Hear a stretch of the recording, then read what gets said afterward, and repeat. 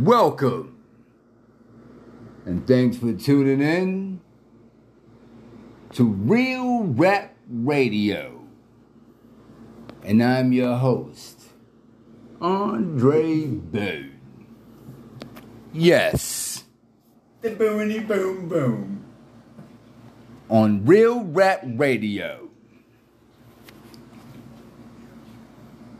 And today's topic we want to go in on, how about Fat Joe?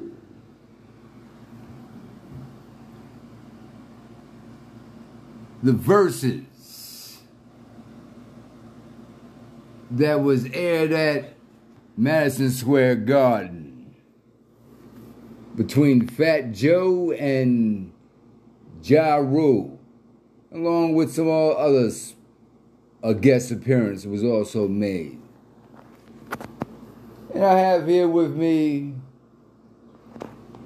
Gary J.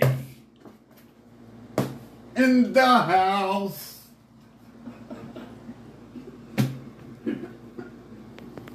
We're going to discuss his opinion on the verses.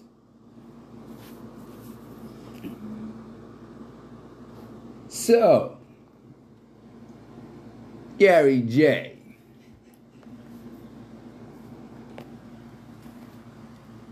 Where are you from? Philadelphia born. Is that in a particular state? That's a city, my friend. Okay, but is it in a particular state? Pennsylvania. Okay. How long have you been listening to hip-hop music? Since the early 80s. Okay.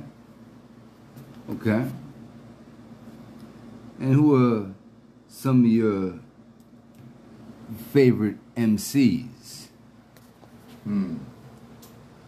Well, I got to start off with saying, I know, Beastie Boys is what got me into the hip-hop. Curtains from there. Okay.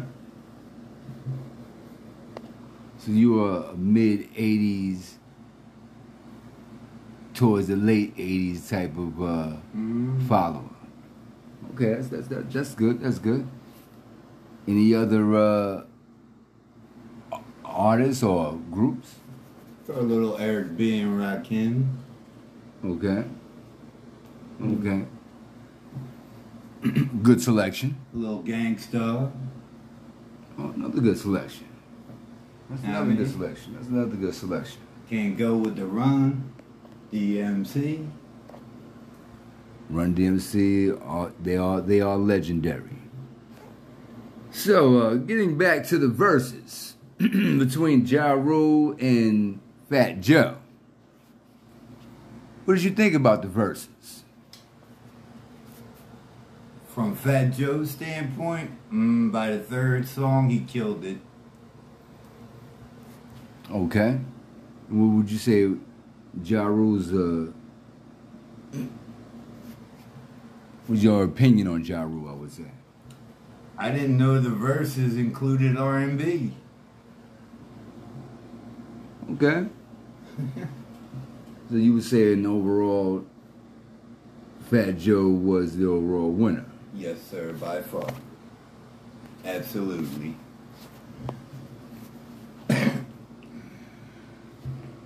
Is it possible you can name a Fat Joe's song? Lean back. Okay, that was a good radio hit. That was a good radio hit. You know that. You know they both have somewhat of longevity. I wouldn't say somewhat because Fat Joe, he has a very thick longevity in the hip hop, culture, the game, the industry, and culture. And so does with likewise Ja Rule, but the impact of, hip hop, I would say, my opinion, Fat Joe does have a very, very high influence. Well, what would your opinion be? On Fat Joe? Yes. I never followed like Fat Joe like that. I was more like I'm more of a Wu-Tang fan, so I pay attention, more to them than I do anybody else, but I get down with all, Terror Squad. I got my picks, my faves. Okay, well, speaking that you enjoyed the performance of Fat Joe, well, what do you think about those guest appearances that was made by Remy Ma and Jadakiss, and also Nelly? It was a pleasure, to see a little extra, for a show. It was an awesome performance. I would say that's number 2 coming from Versus. I rate both of them 100. Both Verses came out and did they thing. I like it. Oh, okay, so you would say that you would give Ja Rule and Fat Joe 100? No, I'm just talking about the Verses in general. Like, I like what's being displayed. Like, instead of hearing all this new stuff today that is jibber jabbish, you got actual artists coming from old school coming out on live TV, doing what they do best. What is true hip hop? You know what I'm saying? Not nothing that's scripted. It's all off, where hip hop came from. You know what I'm saying? Nothing. No gibberish, no speed, Everybody had their own taste, their own flow. And I would hope Versus continues. Okay. So you are a fan, you would say, of the era where you say Wu-Tang Clan was they still are together, however, but as far as when they came out and really did a lot of worldwide tours and what have you. So, being with that said, would you say what would you say the best era of hip hop was or is? Well, I gotta throw in the era where Alright, I was born in 75, so that means I was born in the era of Motown. Motown came disco. And after disco, the hip hop started, peeking through, and then in the mix of all that, you had that breakdancing. So that's all hip hop. So yeah, what would okay? You have your era of the 80s, and then you got your 90s, and then you got the the new millennium, and then you got the breakdancing and the early hip hop, when hip hop kind of made an explosion in the music industry. Okay, so you would say the Beastie Boy era, 86 era. That you see that was the best era. Day, you know what I'm saying? Okay, so the 80s was the best era of hip hop. That's what you would say. In my opinion, I would say from the mid 80s to maybe about the mid 90s. Okay, that's decent. That's the acceptable. Back then, there was no such thing as ghostwriting. You know what I mean? Not in hip hop. Oh, there definitely was ghostwriting. There were ghostwriters before when you take it back to the Grandmaster Cash, and before that there were plenty of ghostwriters. But there was only a handful of them. Today, it's all there is just people writing for people performing and then actually taking the credit for it all. Okay, that is your humble opinion. Okay, that is your and you're entitled to that. Okay, now, sticking with the verses with Ja Rule. Now, what would you have to say with his? Do you feel that he represented hip hop? No. His act is a combination of a DMX and Tupac. He doesn't seem original. He you know what I'm saying? Like, he comes out and all he did at the verses was yell, "Can you hear me?" Okay, so you would say he was biting. Yeah, he was biting styles. He was imitating or perpetrating styles. Hold on here. Go watch the verses. Like I said, I didn't know verses included R&B.